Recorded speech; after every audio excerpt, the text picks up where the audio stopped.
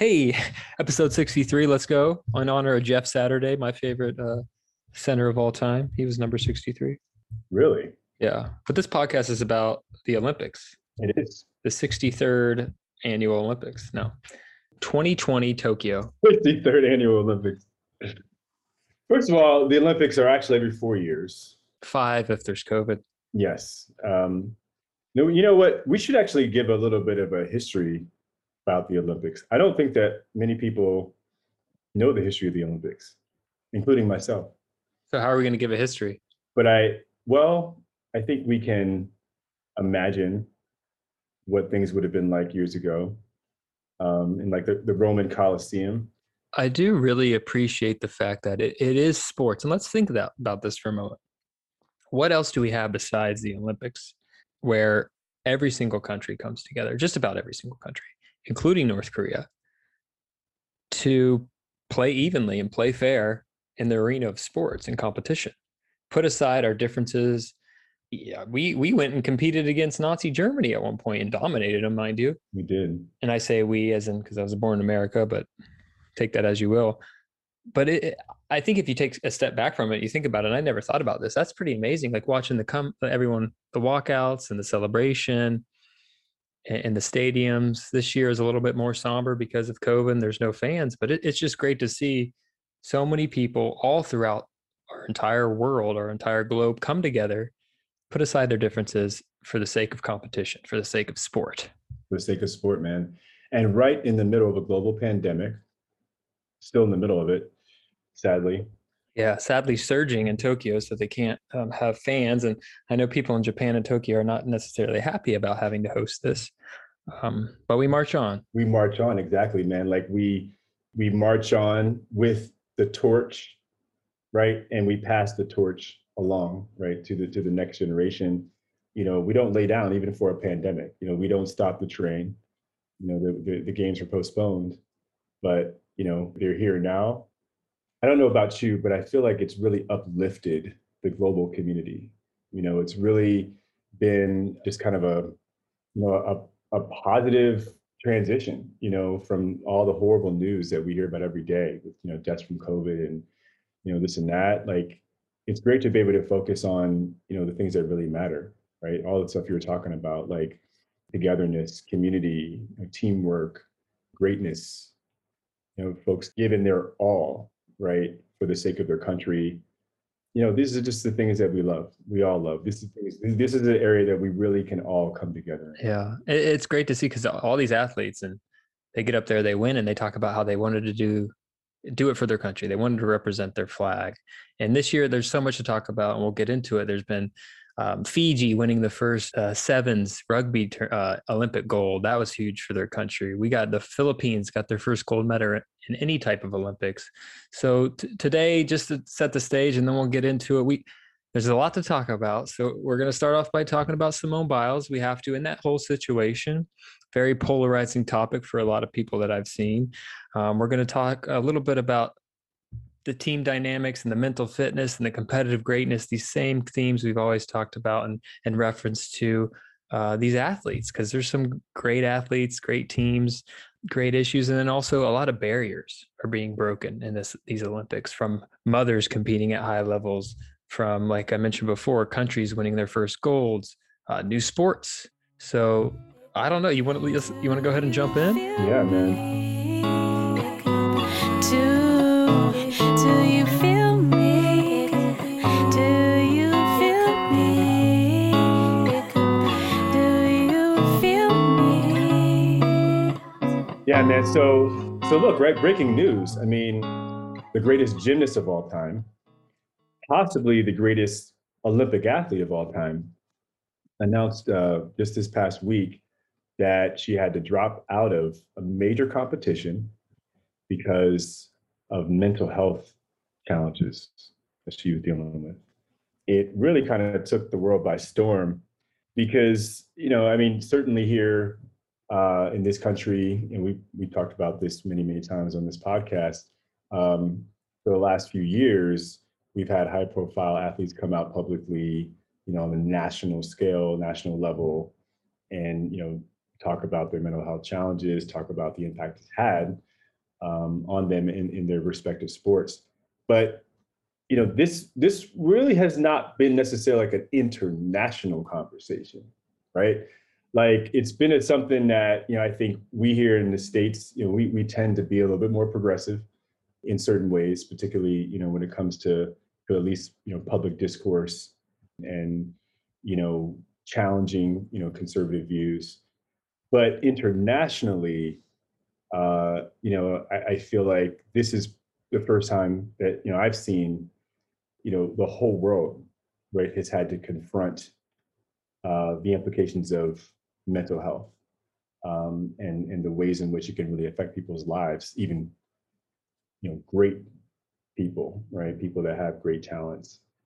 And so yeah, man, I think that naturally it sparked conversations in many different circles. Many people that would never really be talking about mental health, would never have had a reason to have these types of discussions, are having to confront these things. And whenever something like that happens, it has this way of kind of making you kind of have to look on the inside, right, in your own life, your own home, your own family, your community, your neighborhood, and kind of what's happening there. And you kind of are forced to do some inventory, right? And I think that's kind of what's been going on this week.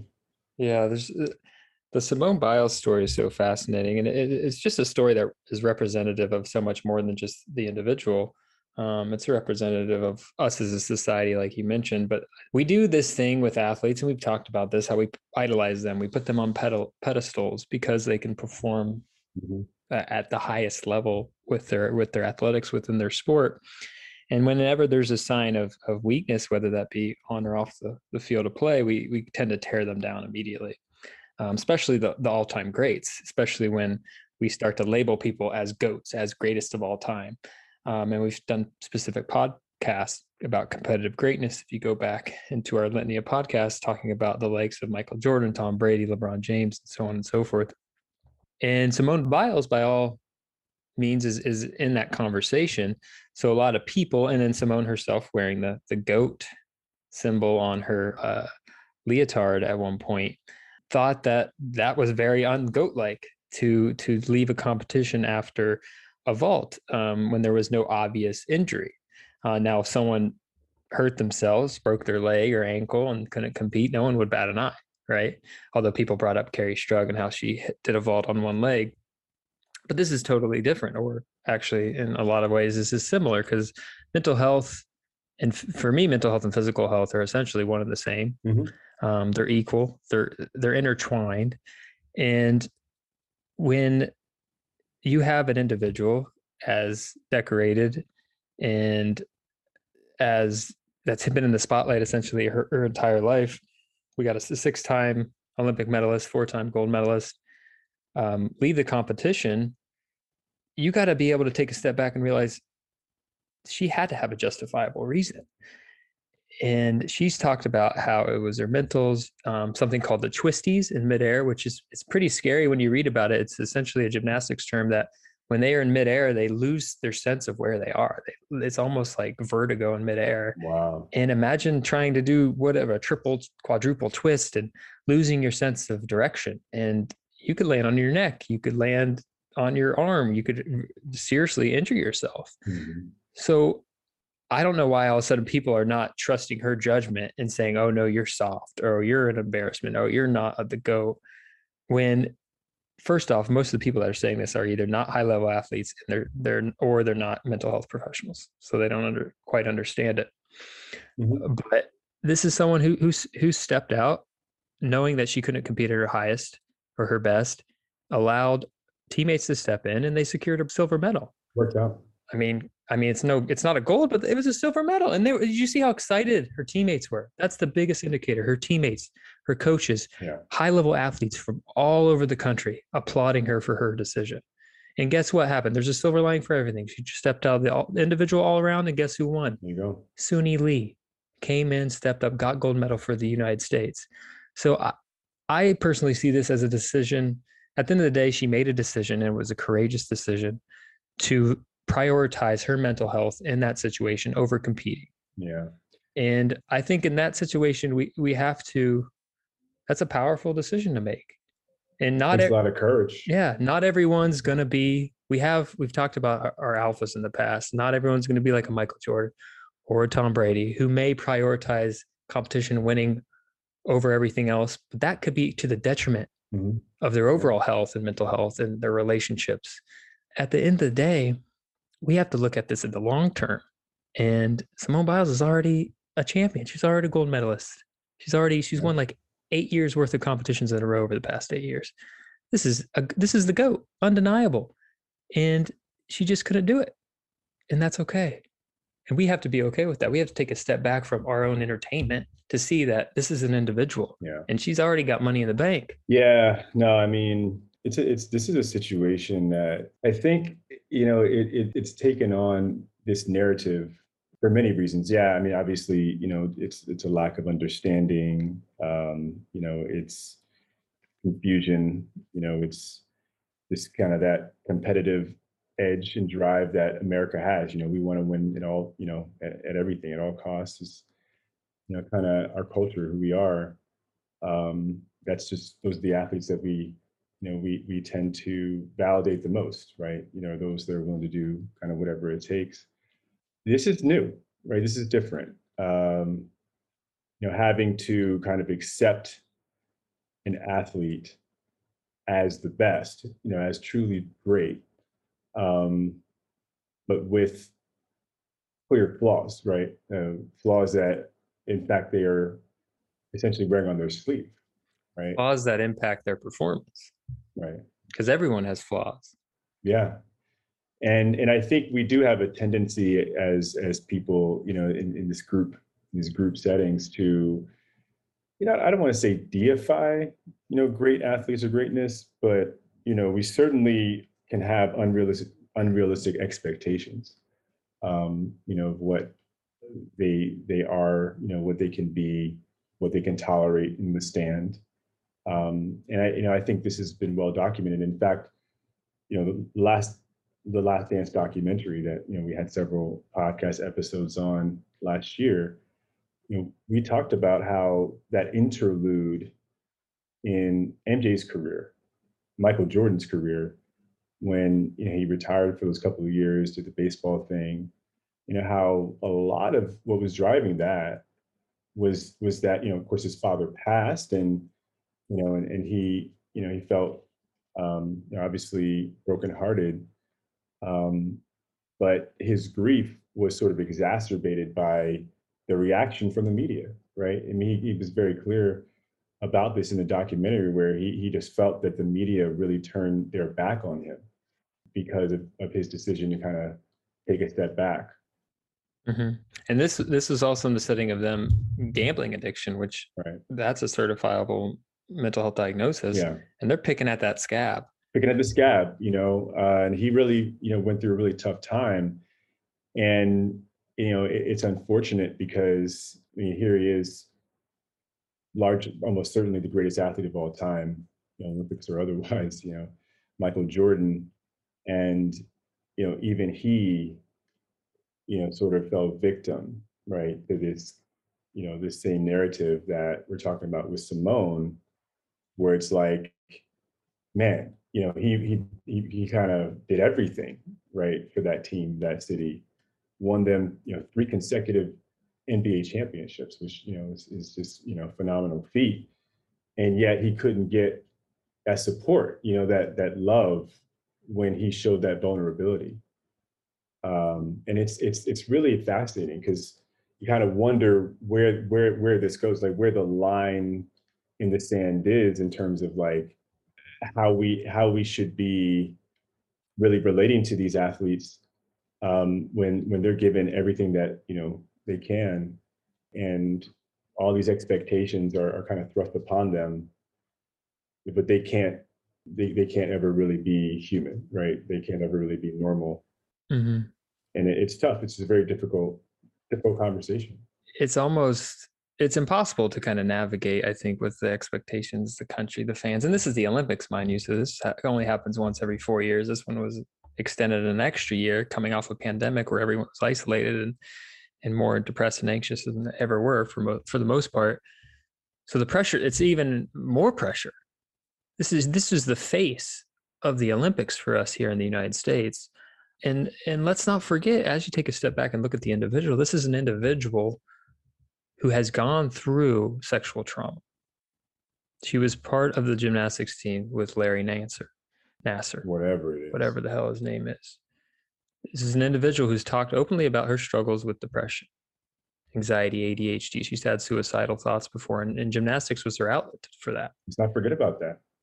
So let's not forget about that. She's been through more in her life than we could even imagine. So no one's been in her shoes. No one's competed at, not many people have competed at that highest level. No one has been as dominant as her in her sport. Yeah. Mental health, people were talking about, oh, she dropped out during the competition. Why did she do that? Why didn't before and allow someone else to compete?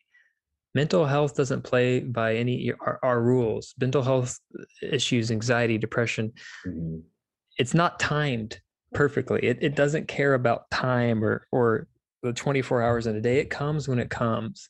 And sometimes, despite having therapists, which Simone has, and treatment and being part of a great community, sometimes it busts through that. And that's not enough to overcome these challenges. And it's really hard for a lot of people to see unless they felt it themselves. And at the end of the day, people will just kind of wash that down the drain and be like, it's so what? She makes millions of dollars. She's this privileged athlete who's on TV every day and has all these sponsorships. She should be able to tough through it and represent our country. And she shouldn't quit. She's a quitter. Yeah, it's terrible. That just shows your ignorance when you say stuff like that, because you don't understand. You don't understand high level competition, and you don't understand mental health. And you don't understand people, how people work. Yeah, that's the biggest thing right there. Yeah, how people work, and how people feel, and how, emotions work, and how they can work on you, and influence your physical abilities. You said it earlier, right? The mind and the body are inherently linked. And so, when you're having emotional challenges, and when they're at the kind of that, in that acute phase, right? It's going to be very difficult to just kind of filter that out when you're in a high level competition, the weight of the world on your shoulders, the expectations of, 300 plus million people, it's just a lot. And you mentioned a little bit about her background, her childhood traumas, but I mean, there's even been some more recent struggles, it was a public story, so hopefully she doesn't mind my sharing, but that her brother, had some legal issues, involved with some sort of like high level kind of murder case. And that stuff, it's going to weigh on you, man. I mean, you can't, as a human being, you can't separate your feelings from your environment. You just can't do it. Especially those that are your inner circle, right? Those that are really close to you, that you trust, that, depend on you and so forth. Part of your support system. Yeah. I would argue it'd be more of a character flaw if that stuff didn't affect her. Yeah. If she kind of had, like we talked about before, that sociopathic type traits, which quite frankly, a lot of the greatest of all time kind of do. They have very low levels of empathy and are more kind of selfish and centered and goal oriented on winning above all. But as we can see that she's not like that. She's more like the general population. And so I get that a lot of people are going to say, well, in order to overcome mental health struggles, in order to overcome anxiety or depression, you have to face it head on, and you have to try to push through. For anxiety, you have to face those things that cause you anxiety. If you want to get better at public speaking and not have a frog in your throat, you have to public speak.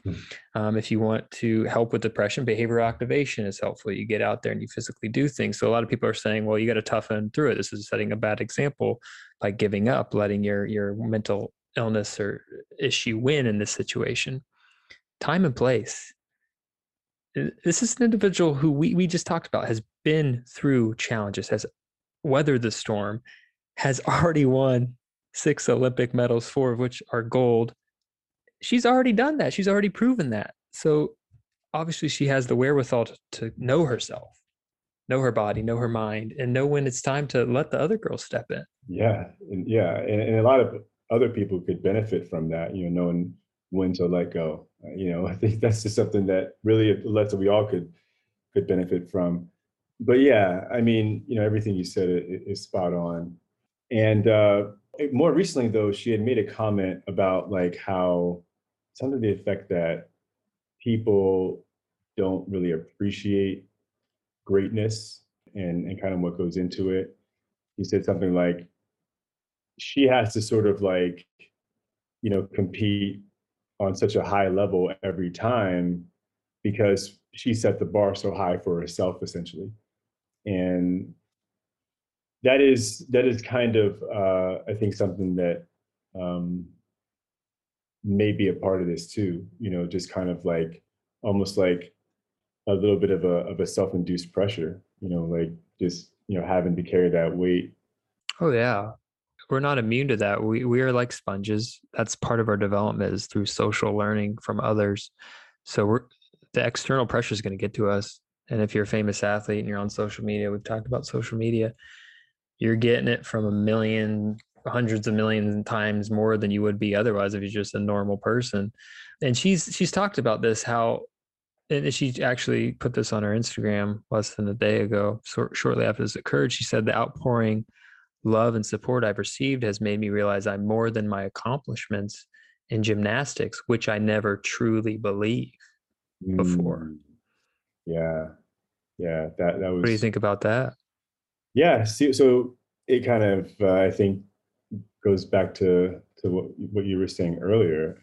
She didn't feel supported. She didn't feel appreciated. She didn't feel like she could be vulnerable. She didn't feel like she could really ever be anything less than 100% and be accepted. Yeah, it sounds a lot like she identified as an athlete, as a gymnast. That was her identity. And that identity is obviously the greatest of all time. And she embodied that. She talked up the GOAT. And we've talked about this on several podcasts. Like at the end of the day, you're more than just an athlete. I don't mean to steal that from LeBron and company, but these are individuals. These are humans. So we sometimes think they're just athletes, and then they sometimes just think they're athletes. And we've talked about how before that can set you up for failure when that goes away, when maybe the pressure gets too high. So I'm glad that she's gotten to a point where she can truly believe that she is more than the end results of what she does with regards to gymnastics. Yeah, indeed, man. And I just wanted to touch quickly on a lot of the criticism and the kind of like fake news stuff that gets put out there about mental health and this kind of like idea that you can just kind of will it away, right? If you're depressed, right, or if you're having sort of like a really high level of anxiety, right, or any of these things that we deal with. I just want to tell people, I mean, you can't anymore will yourself out of a mental health crisis than you can take cancer out of your body, right? And just, somehow discard it or, toss it in the trash or something like that. Like it's just impossible. Like, it's intrinsically linked, right, to your thoughts, and everything you think about is going to ultimately translate into everything you feel. Yeah.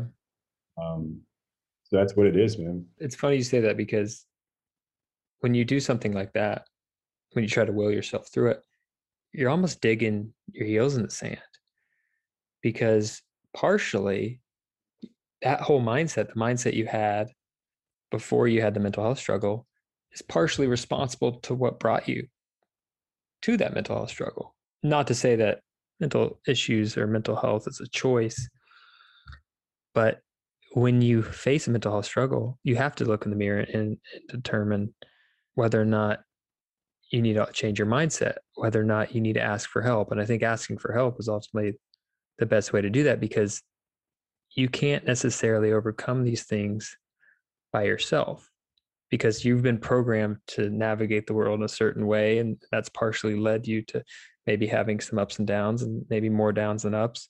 So it comes to a point where you have to ask for help. You have to reach out, Yeah. friends, family, mental health Yeah. professionals. And because sometimes it does take a village. And I am so happy that you said that because, man, that's exactly right. And this is something that I think Simone Biles' critics on this topic have to hear. They have to know this because no matter who you are, and this includes Michael Jordan, right? It includes whoever you want to put in this discussion. If you're struggling, whether it's a chronic physical illness or chronic mental illness, right? Like you can't get through that without someone else, right? At least somebody. Mm-hmm. Okay, Yep. we all need somebody to lean Mm-hmm. on, right?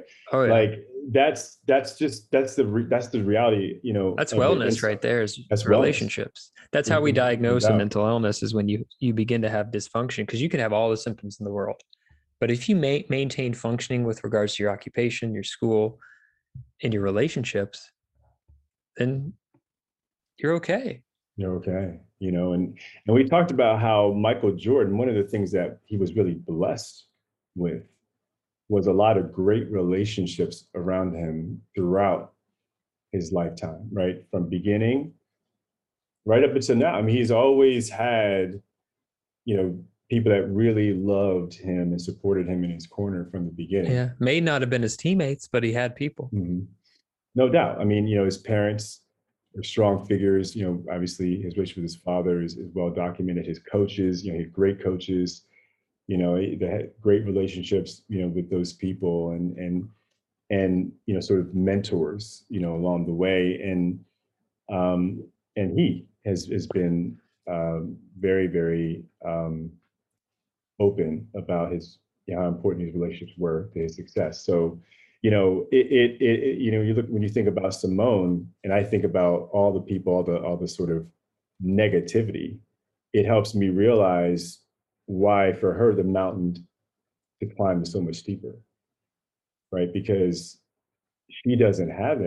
I mean, we know about, the issues that she had growing up, and the lack of, that kind of strong holding environment, which, obviously was not her fault. It was a situation that she was born into. And yet, she was so resilient that in spite of not having good, strong role models, in terms of parents. And then initially when her gymnastic team becomes her new family, they have their team doctor who is sexually molesting the Right. members of the team. Right. So, and we know you're a child psychiatrist. So, I mean, you are an expert in understanding that your early relationships, and your sort of your parental figures, those relationships, they set the stage and the foundation, for how you see yourself in all relationships later in life and through adulthood. So if that's insecure, those are insecure attachments, it's really going to inform how you feel in many of your relationships throughout life. Mm-hmm. Mm-hmm. So, And that's something that you have to work through in therapy. yeah, But it's tough. It's not easy. And she definitely has a family with the U.S. Olympic team now. You can just see how they interact. It seems like these girls really, really love each other and care for each other. And you saw it. She was excited for the team to get a silver, and they were excited for her. They dedicated it to her. And then, like I said before, when one door closes, another opens. And when we have Sunisa Lee, who ended up winning gold in the all around for the United States. So, and that's one of Simone's teammates. So it's great to see. And yeah, it really is. This is something where this has been out in the news a lot recently, and we saw that, and there's a lot of comparisons. People were talking about Naomi Osaka, the tennis player, Probably people would argue the best going right now. She beat Serena, I think, earlier this year, last year in a big Grand Slam, and leading into the Olympics. Didn't want to do press, so was fined, and then dropped out of the French Open, and then decided to skip Wimbledon in order to prepare for the Olympics. And then she was the torchbearer. She was the one to light the big flame at the very end, representing her country of Japan. Mm-hmm. And she was going to compete. She competed in the Olympics. So this has been in the limelight, how mental health and I think the tagline is it's okay not to be okay. There it is. And it's something that it's correct. It's correct because all of us have times where we're not okay. That doesn't mean you can just kind of sit in that and stew in that and avoid stressors, but Okay. Yeah. it's okay. And when it's not okay, that's when things start to go south, right? And that I want people to marinate on that for a moment, because that statement, that tagline, it's powerful for many reasons. It's like it's okay to be okay, and the reality is it needs to be okay. It really does, because when it's not okay for you, then you're essentially rejecting, or dare I say, avoiding, neglecting, some real stuff, real shit, that you have to kind of sort out. Or on the other side of that, if it's a problem, or if it's not okay for other people, right, for the people around you, your support group, that is also not going to feel very good, right? That's going to contribute to some aggravation, some exacerbation. Yeah. These are all things that are counteractive to getting yourself out of a struggle, a mental health struggle, any type of struggle. It's a brutal feedback cycle when we're talking mental illness, when we're talking depression. Depressed mood, sad, no energy or motivation to do the things that used to find joy in, do the things that make you happy. So not only you're just sad for no reason, but you also don't have the motivation or the energy to do the things that Yes, help you feel better. indeed. But it's not just happy in the sort of like, emotion, feeling, kind of fleeting, ephemeral, emotional experience sense.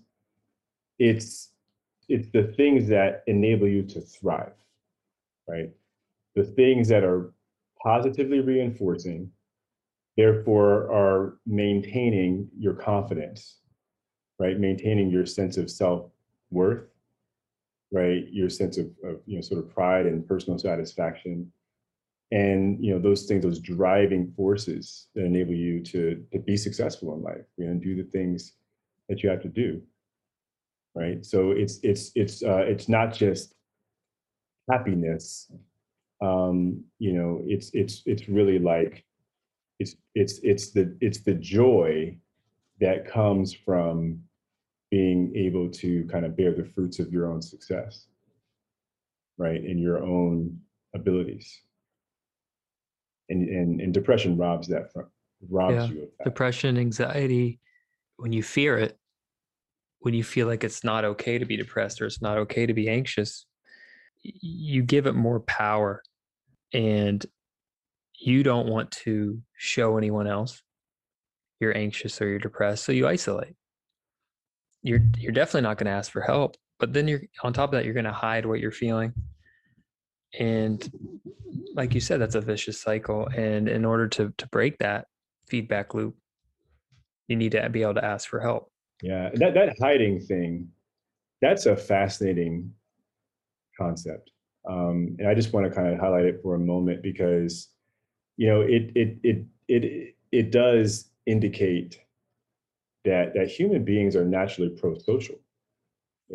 And being pro-social, meaning like we are naturally inclined to be in groups, right? And to connect and to be together, not, in isolation. Like we hunted in groups, in our primitive stages. we move together in groups and teams, and that's how we're sort of kind of programmed. And when it comes to depression, right, and anxiety for that matter, and a lot of mental illnesses, there does seem to be this sort of this drive to become less social, right, and to kind of withdraw.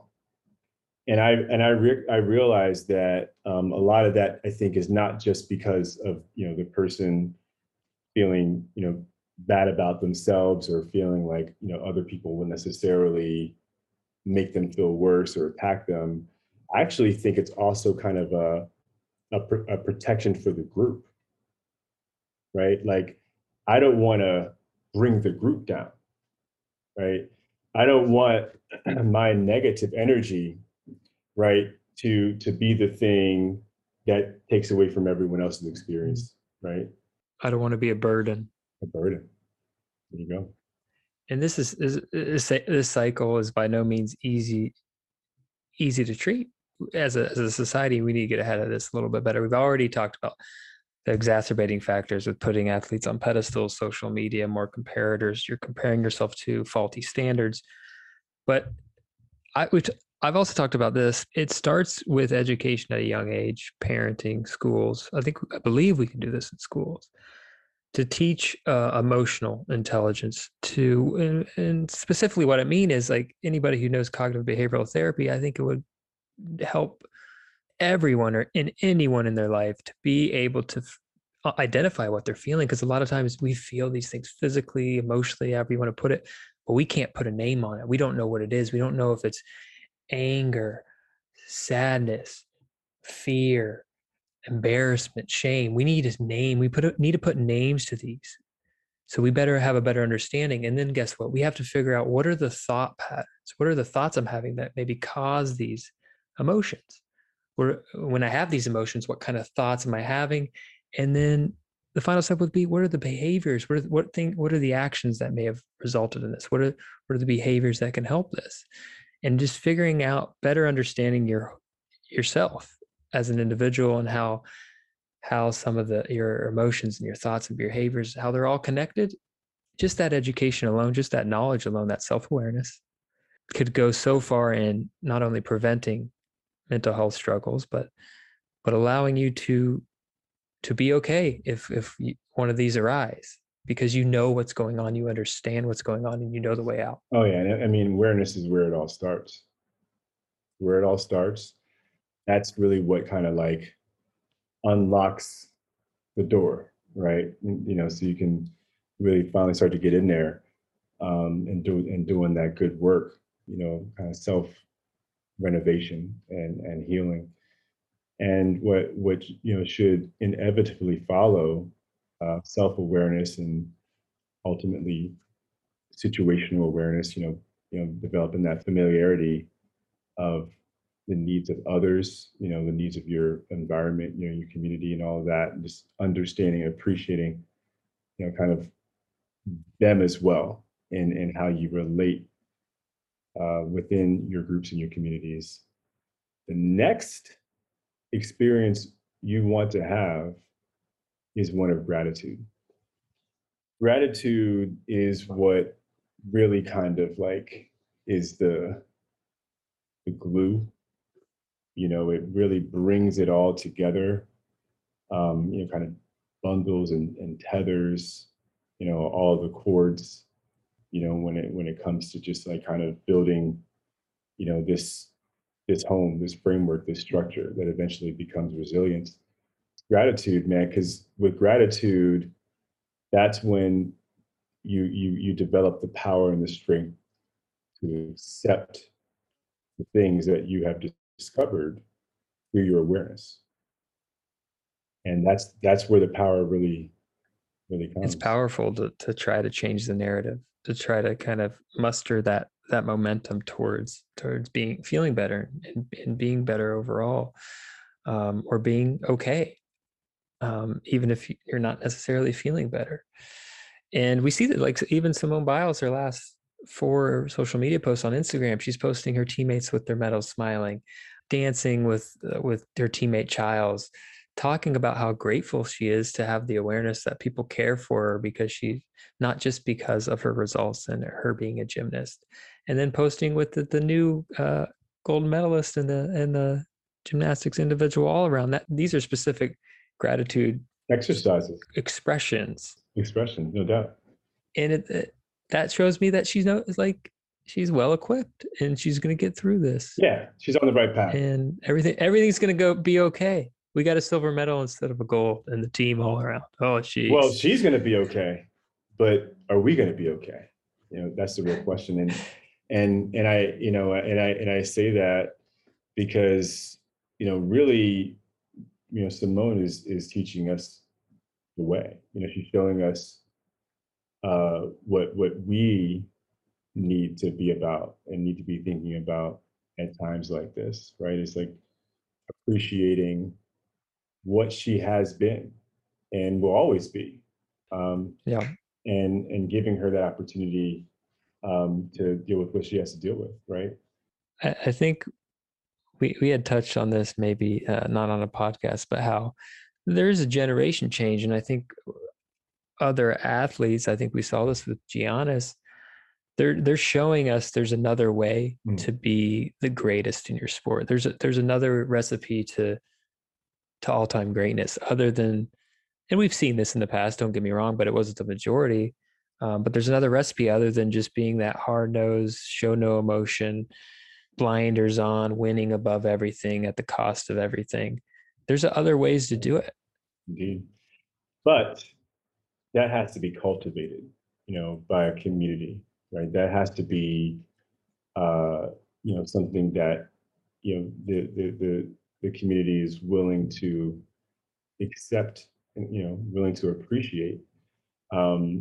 That's I think how those types of personalities, those types of athletes will continue to have space, and opportunities to thrive, because like as we alluded to earlier, it does take a village. It does take at least one other person, right, to believe in you, to validate you, to support you, no matter how great you are.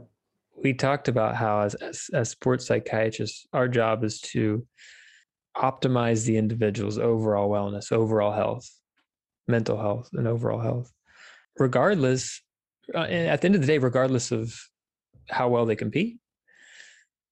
If they can't come to the conclusion that competition is detrimental to their overall health, then that's one less stressor. That's a step in the right direction. Now, ultimately, a lot of these individuals who grew up playing sports, they love playing sports, if not consciously, unconsciously. So they're going to remain their sport and want to succeed. But sometimes those don't align, and that's okay. We're not performance psychologists. Well, listen, to me, this is all about lessons learned, and that's the greatest thing about sports is it teaches us life lessons. I look at the Simone Biles situation, and particularly when you take it from the standpoint of how her teammate Suni won that gold medal, is okay. So this is why team and teamwork is so important, right? Because it's next person up, right? Next man up, next woman up, right? Simone, has to step back, but then that yields an opportunity for someone else. And now we have a new, young, amazing gymnast to root for, to add to this great legacy of American gymnasts. Yeah. And it's awesome. I mean, there's nothing wrong with how this played out. And I want to touch on her story a little bit because we love stories here, and she has a great story. So she's Sunisa Lee. She often goes by Suni Lee. She's the first ever Hmong American to compete for Team USA. Amazing. The whole Hmong community is rallying behind her. Go check out the videos. It's amazing. Her parents, she's only 18, by the way. She's the daughter of refugees who fled Laos for the U.S. at the end of the Vietnam War.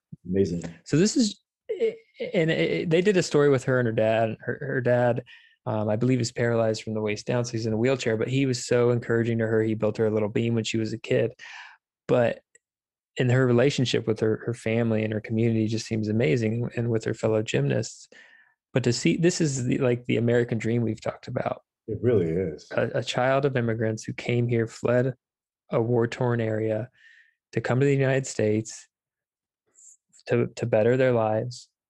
And their daughter becomes the gold medalist and probably the most popular Olympic sport, winter or summer combined. For sure. Yeah. Yeah. It's great. I mean, it is a great American story. And, you know, it kind of makes me wonder, like, why it is that immigrants get so much flack. You know, and here's what I mean. What you just said, that narrative, it was so powerful to me. You said her parents led a country, a war-torn country that was halfway across the world, right? And they chose us. Could have gone anywhere. They chose us.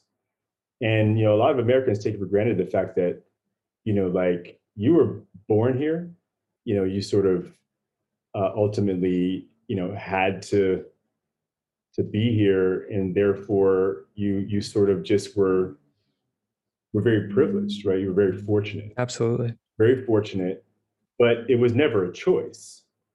And I think it's much more powerful of a narrative when someone chooses.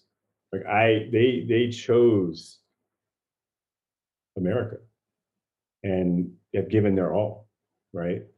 You know, as citizens, or as, you know, people that have, you know, been here now for several generations, they have produced an American champion. It has represented this country on the, you know, the highest stage, and it's just amazing. Yeah, I think that's another thing that I didn't appreciate watching the United States in the Olympics when I was a kid, is that we have so many individuals whose maybe they did or their parents came from other countries and chose to represent the United States. And not to mention a lot of the athletes from other countries, swimmers, gymnasts, what have you, come to America to train at our universities. So you'll see a lot of swimmers that have trained at universities in the States, and basketball players, and For sure. and a lot of different people. So yeah, that we're good at sports. I guess that's what it means. But we're also, I mean, we as a community, no, I think it was just cool to see that, and to realize that now as an adult watching the Olympics, that we're not just one homogeneous country. We are a melting pot. I mean, obviously it depends on what part of the country you live in, but I still feel like that's true. And I still feel like we're all together in this, and the Olympics are just a reminder of that. Oh, it is. Yeah. Because I mean, you see it, like, you see the diversity of America. And that honestly was so impressive for me when I watched these different sporting events, and I'm seeing, like, the US team versus, you know, China, the US team versus, you know, whatever country, Japan, you know, Germany, UK, whatever it is. Not Russia though, because they're competing under the Russian Olympic Committee. They can't officially compete under the Russian flag due to sanctions of doping. Well, but what I'm seeing is this diverse, amazing group of, you know, just people. I mean, you know, you look at the American teams, and, you know, most of the time I'm just seeing a rainbow, right? I mean, just you know, people that, you know, could largely be from anywhere. I mean, you know, just like, it's sort of like more of a hybrid of many other teams, and it's really beautiful, actually, because you see that group of people, and then you see beside them on the TV caption, United States of America, right? And it's powerful, man, because it's like, this is a united group of very different types of people. Class, creed, race, Yeah, all the above. culture. Why do you think we time and time again win the most medals, most golds Yeah. because of Yeah. that. I mean, we're sort of the best of all worlds. That's what we try to be. And, obviously we have a long way to go, in fulfilling the promise of that, sort of Declaration of Independence.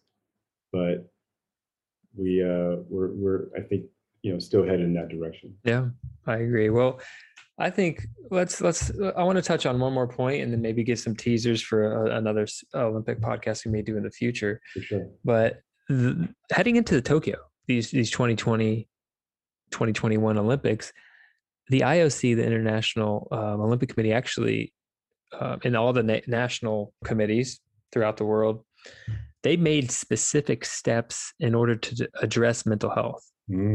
So they actually created guidelines for athletes and their coaches to educate, screen for, and manage mental health issues. And they're working with independent experts.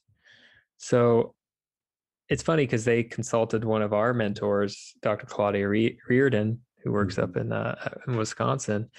But for the first time ever, Team USA, they brought 4 mental health specialists along with their team, a psychologist, 2 psychiatrists, and a social worker. Yeah. And then within that, each specific US team also had a dedicated psychologist. So like, for example, the women's gymnastics team or the gymnastics team at large probably had their own psychologist there. So this is obviously a step in the right direction to have mental health professionals there, physically there along the way. And obviously ideally they've been working with these athletes, with these coaches for years, and just preparing during those 4 years, just as much as they were preparing the physical tool sets. But that's a step in the right direction. But as we're seeing, there's obviously issues still rise. They do. It's great that there's people there that are, on one hand, a support group for the athletes, but on the other hand, a sort of spokesperson, for the athletes. I was really impressed by the social worker, who his name is escaping me right now, but she actually came out publicly immediately after Simone announced her decision, and there was all that kind of backlash, and just really made a very powerful statement, kind of using her professional title, right? Took to social media and just said, hey, this is the real thing, and this is not something that people should be disparaging. This is something that people should be really supportive about, and if anything, we should be honoring her courage, her bravery for being willing to come forward and say what's really going on. So that was good. It was great to have like a mental health professional be the leading kind of narrative, the leading sort of statement on that topic. Yeah, we've heard time and time again, athletes, Olympic athletes, talk about how mental health previously within the Olympics and competition never touched on. You got to deal with it. We have Raven Saunders, who's competing in the shot put, talk about on Time Magazine. You can read this. She's open about it, how she was on her way to commit suicide, but called her therapist, and her therapist said, "Take a breath and I'll be right over." And she stopped. She went the other direction and met with her therapist soon after, and that saved her life. Wow. And she was able to make the Olympic team and now is competing. So, and we've talked about Simone Manuel, the swimmer who broke barriers last year. She talked about how the athletic culture in general is one in which you're driven to continuously push your body, in some cases your mind, to the maximum potential. And she was saying this in reference to the fact that she was struggling with depression during her training related to overtraining syndrome. And we've talked about that before. Sometimes being an athlete actually puts you in a high level athlete, dedicated athlete, a willful athlete, puts you at risk for depression, just like it puts you at risk for injury. Indeed. Yeah. No, that's that pressure, man. That pressure. It comes in many forms. It affects us in many ways. So I'm glad that the Olympic Committee is taking a step in the right direction, just like all these other professional leagues we've talked about. This is an international committee, so that's a step in the right direction. At the end of the day, we kind of are a little skeptical about these league-wide mental health programs because there's We are. conflicts of interest there, and there's only so much you can do at the corporate or the managerial level. Players, coaches, peers, us as fans, everyone needs to adopt this, or most people need to be able to adopt the fact that it's okay to not be okay, and it's okay to ask for help, because ultimately that's how you're gonna be able to get better. Yeah, man, I agree. You know, like it's great that they're addressing this, really head on, and kind of making a bold statement. I think that's really important. Having this group, this team of professionals, even if it's just for optics, it makes a statement, and that's really important. The statement is of we value the mental health of our players, our performers, our athletes, and that's huge. So we love that. But at the end of the day, we understand that the Olympics is kind of just a temporary thing, and then these players and performers and athletes are going to go back to their respective homes, their respective countries, and they're going to, many of them perform as professionals, and we still have a long way to go, right, in terms of how we deal with this stuff professionally in professional sports, right, at home. And one of the things that is absolutely going to have to be addressed is how we deliver mental health care to athletes, right? Because yeah, it's great to have a team doctor and maybe team psychologist. I know that's kind of a thing that has been around for a long time. Somebody that essentially can do the screening and all that. But I think that any long-term treatment scenarios likely should be managed, almost certainly should be managed by an independent set of professionals, right? Independent of the team. Because the influence of the team, politics, and all that just happens in business and corporate environments, that can definitely become, as you said, a conflict of interest when it comes to, the best course of action with mental health care. I couldn't have said it better myself. So yeah, I think ultimately it's going to be a lot more helpful for an individual if they have their own individual person that they work with. And ideally you get in on the ground floor and you start exploring your mental health before a problem arises. So you'll be better equipped. Just like you train to get your body better equipped for competition, you got to train your mind to get it better equipped for competition. All right. So one other thing, big topic we want to talk about at the start of the Olympics or before the beginning of the Olympics. We might want to make sure to touch on this because there's all these different dynamics with this, as well as Sha'Carri Richardson. Yeah. And if for those of you who don't know, she was the sprinter, the favorite to win gold, and she got suspended for marijuana and couldn't compete at these Olympics. And that was another polarizing thing that happened. Yeah, indeed.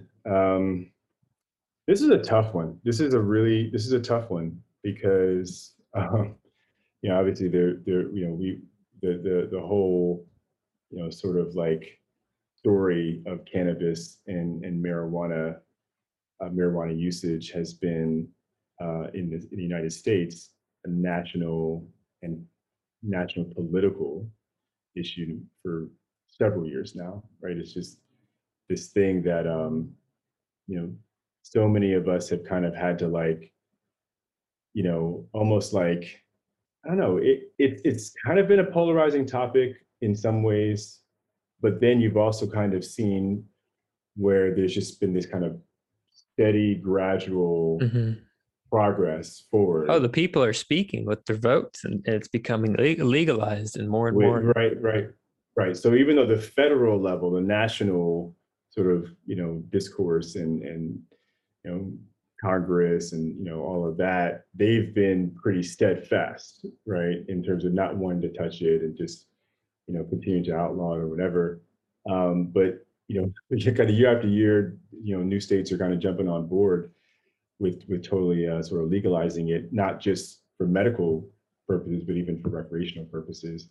And all of this is happening, sort of in the midst of, this pandemic, right? And all the shit, that's happened in people's lives across the board, whether it be death in the family, people losing jobs, losing money, whatever the case may be.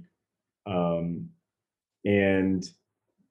then there's Sha'Carri Richardson, right, who is this firecracker, okay? This person that, I mean, I've just never seen anything like this, in terms of, her energy, her drive.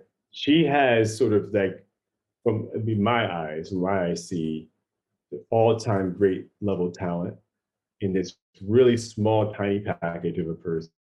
She has this amazing energy, where she lights up the room everywhere she goes. She lights up the stage, the track, the field, the wherever she's at. She's on camera, and She's electric. she's had so much personality. She is, man, and so she has the star power, right, and the talent, Mm-hmm. right? Which America, we've always been about, people that are confident, Yeah, people that look the part. and that had the swagger. They look the part, they talk the part, they act the part. It's all like Muhammad Ali, right? All the swag, right? King Griffey Jr. Right. Well, whatever. Right. Yes. Okay. But I was thinking about like Michael Jordan, guys like that, just oozing, and to see a woman, a young woman with that energy, that influence, it's so cool, right? It's so great to watch because we've had great women, obviously athletes for since the beginning of time, and nowadays we bask in the glory of the Serena Williams and people like that. But those personalities are not this. Great, great leaders, right? Great ambassadors, great examples for young boys and girls, right, to follow, no doubt. But this person is different. She really has the star power, I would say, of a lot of your great male athletes, of all time. Mm. And Yeah, she had a lot of heat coming in the Olympics. No, She's right up there with Simone as being one of the face of our teams. And so you put all this together, and then to have a horrible tragedy take place in her life around the same time that she had to compete, right, to qualify for the Olympics. One that which she told the world on camera, which took so much courage, especially for a young person like that. That she made a bad decision as a result of obvious grief that anybody would have in the very, very recent aftermath of her mother's death. And I can't even tell you, man. It's heartbreaking. It's a heartbreaking story. Because you kind of see that, and obviously, she's going to have plenty of opportunities to prove herself in the future. So, oh yeah, she'll be back. It's only just the beginning for her, but it's just more kind of a testament to, clearly just a lot of things we just need to really address as an American community in terms of what our values are. What are the things that are really most important? Yeah, in the grand scheme of things, if you take a step back, it's like that's a justifiable reason she should be able to compete. That's not a performance enhancing drug, how they label it as. We all know that. But unfortunately, that's the rule, that's the law when it comes to the IOC, this international committee, Olympic committee. So obviously there's we talked about this at the beginning of the podcast, like we're coming together for competition for sport, and we as a globe, we don't usually come together like this. So imagine coming up with the rules and with regards to what substances are legal and not legal is a complicated issue that, even though we're headed in the right direction when it comes to legalization of cannabis in the United States, who knows how soon that could be adopted by an international committee. Yeah, for sure, man. And I think what kind But of, that's a totally separate argument. no, it That's like is. the Sakari Richardson story. Her story is still unwritten. We're still in the midst of it. We're at the beginning of it. We are. This is just a speed bump. Yeah. And so this is not about putting a negative spin on all of this because, she is still great. And this will not diminish her legacy. I think the fact that she was so forthright. Yeah. She owned it. Yeah, she owned it, and she did the right thing. She took the punishment that was levied, and didn't make any excuses. And that's what a true leader, greatness is all about, right? Yeah. And she said it herself. She said, "Don't judge me because I'm human. I just happen to run a little faster." Because people. So this even her electricity or flash showed in that statement, and just like people did with Simone, people put her on a pedestal. People said she was not human because of her athletic ability and her ability to dominate. And when you do that, it's easier to love people, but it's also easier to hate them for the decisions they make. And at the end of the day, she's reiterating it. She's just human as well. Yeah, we all make mistakes, but it's not about that. It's about how we deal with it, how we bounce back, how we learn from them, and what we take from them. Those are the things that really matter in the end. That's the story of America, right? It's always it's a resilience story, the redemption story. Yep. And I think it begins with what Harmon had touched on earlier: self-awareness, being able to understand your own feelings and emotions better. So that way you know how strong they can be if you understand them for yourself. And then that creates more empathy for other individuals. And then that gratitude piece, taking it all in and being appreciative for the opportunities, for the individuals around you, for anything, just creating that positive momentum. These are things that we have to start doing in order to not only allow ourselves, but allow the people around us to heal from traumas, or to succeed, to be driven, to become driven, to thrive when it comes to relationships, it comes to work, when it comes to school. This is the recipe to thrive as an individual and as a community and as a society. Yeah. And it's also about being okay with not being okay. You're right. We have to say that. That's become the thing of pop culture, and I really like it. And I shouldn't say but, and you got to put in the work. You still have to go through the steps to reach out to others, ask for help, come to the realization you can't do it on your own. And that may be the hardest part, but you got to keep up with that momentum, keep identifying things that you're appreciative for, grateful for, do the things that boost your energy, that boost your mood. You got to be able to put in that work. And at the end of the day, you're going to be better on the other side of this than you were when you first felt that depression or that anxiety or that grief or that pain. All about getting better. All about just, putting one foot in front of the other, just like running the marathon or any long distance run. It's not so much a focus on, how fast you can get to the finish line. It's about, just trying to get through it, and that's mindfulness right there.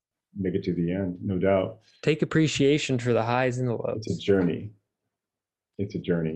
And if you kind of do things according to what feels right with your heart, your spirit, according to your values, and you abide by principles of mindfulness, which enable self-awareness, situational awareness.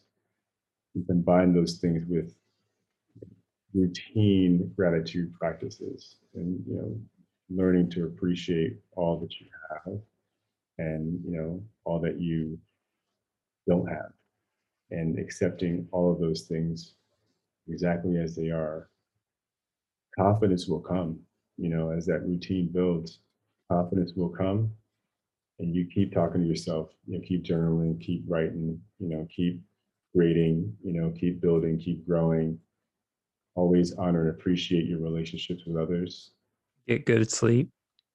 and yeah, take care of your body, take care of yourself, and in the end, um, you will have wellness. You will have the ability to really bounce back. You can't change adversity. You can't pad the world up for you. You can't ignore it. You can't avoid it. You got to prepare yourself for those sharp edges because they're out there. It's really all part of the story. It's all part of the story. And we all have a story. Many different chapters. We have the intro, right? Then we have all these different chapters before we get to the end. And every tragedy, every triumph, it's all part of this miracle of life. And we just got to keep pressing on until the got to keep on keeping on, and that's right. And that's where we're in today. But let me tease a few topics for our next episode, because we're going to do a part 2 to this. Speaking about feeding into that, we're going to talk about competitive greatness and some of the all-time great athletes. We already talked about Simone Biles that we've seen here at these Olympics. Mm-hmm. So I'll get what about team chemistry. Oh yeah, team dynamics, team chemistry. We'll see what happens with the NBA, or not the NBA, the men's basketball team and the women's basketball team, because we know who the most talented team is, or we know which team has the most talented players. We do. And then we're going to talk about breaking barriers. There's several new sports, including skateboarding, that are in the Olympics for the first time. We have multiple mothers competing, which I think is fantastic. Talk about a mental and a physical and an overall challenge. Allyson Felix, just a little teaser there. We'll talk a lot about her. We have a transgender athlete representing New Zealand. We have the youngest competitor, a 12-year-old. I think I'm giving away too many spoilers, but that's what we're going to talk about in part 2 of our Olympics podcast. Excited as ever. Yeah, me too, man. Well, I appreciate you coming on, and you're my Olympic gold medalist. Yeah, we're like the bobsled team, right? We're just actually 2-man. Wouldn't have it any other way. All right, I'm the driver. I don't know what they call him. I'm Big Spoon. I think with bobsled, I think the driver may actually be the guy in front, which means the guy in the back is kind of on top of him. He's a pusher. He's the pusher. So I'll be the guy in back. I'll be that guy. I'll be Little Spoon. And on that note, let's end the stigma. You continue the conversation. Do you feel me?